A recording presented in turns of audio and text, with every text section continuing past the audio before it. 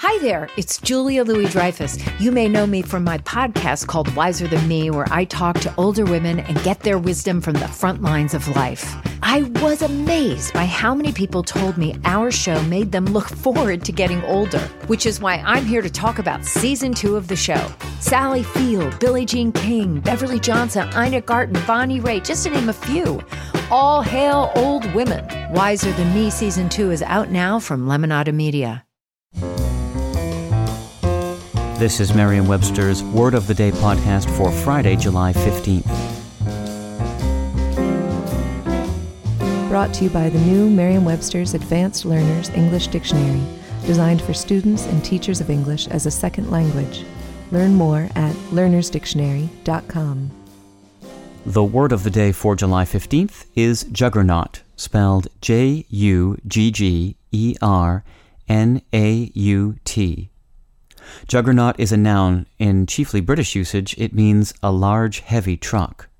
It can also mean more broadly a massive, inexorable force, campaign, movement, or object that crushes whatever is in its path.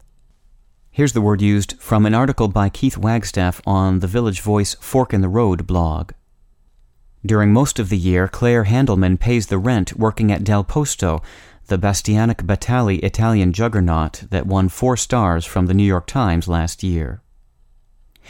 In the early 14th century, Franciscan missionary Friar Odoric brought to Europe the story of an enormous carriage that carried an image of the Hindu god Vishnu, whose title was Jagannāth, literally Lord of the World, through the streets of India in religious processions.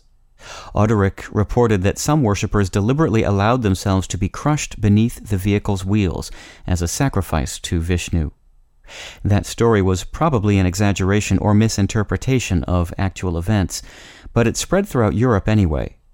The tale caught the imagination of English listeners, and by the 19th century, they were using juggernaut to refer to any massive vehicle such as a steam locomotive, or to any other enormous entity with powerful crushing capabilities.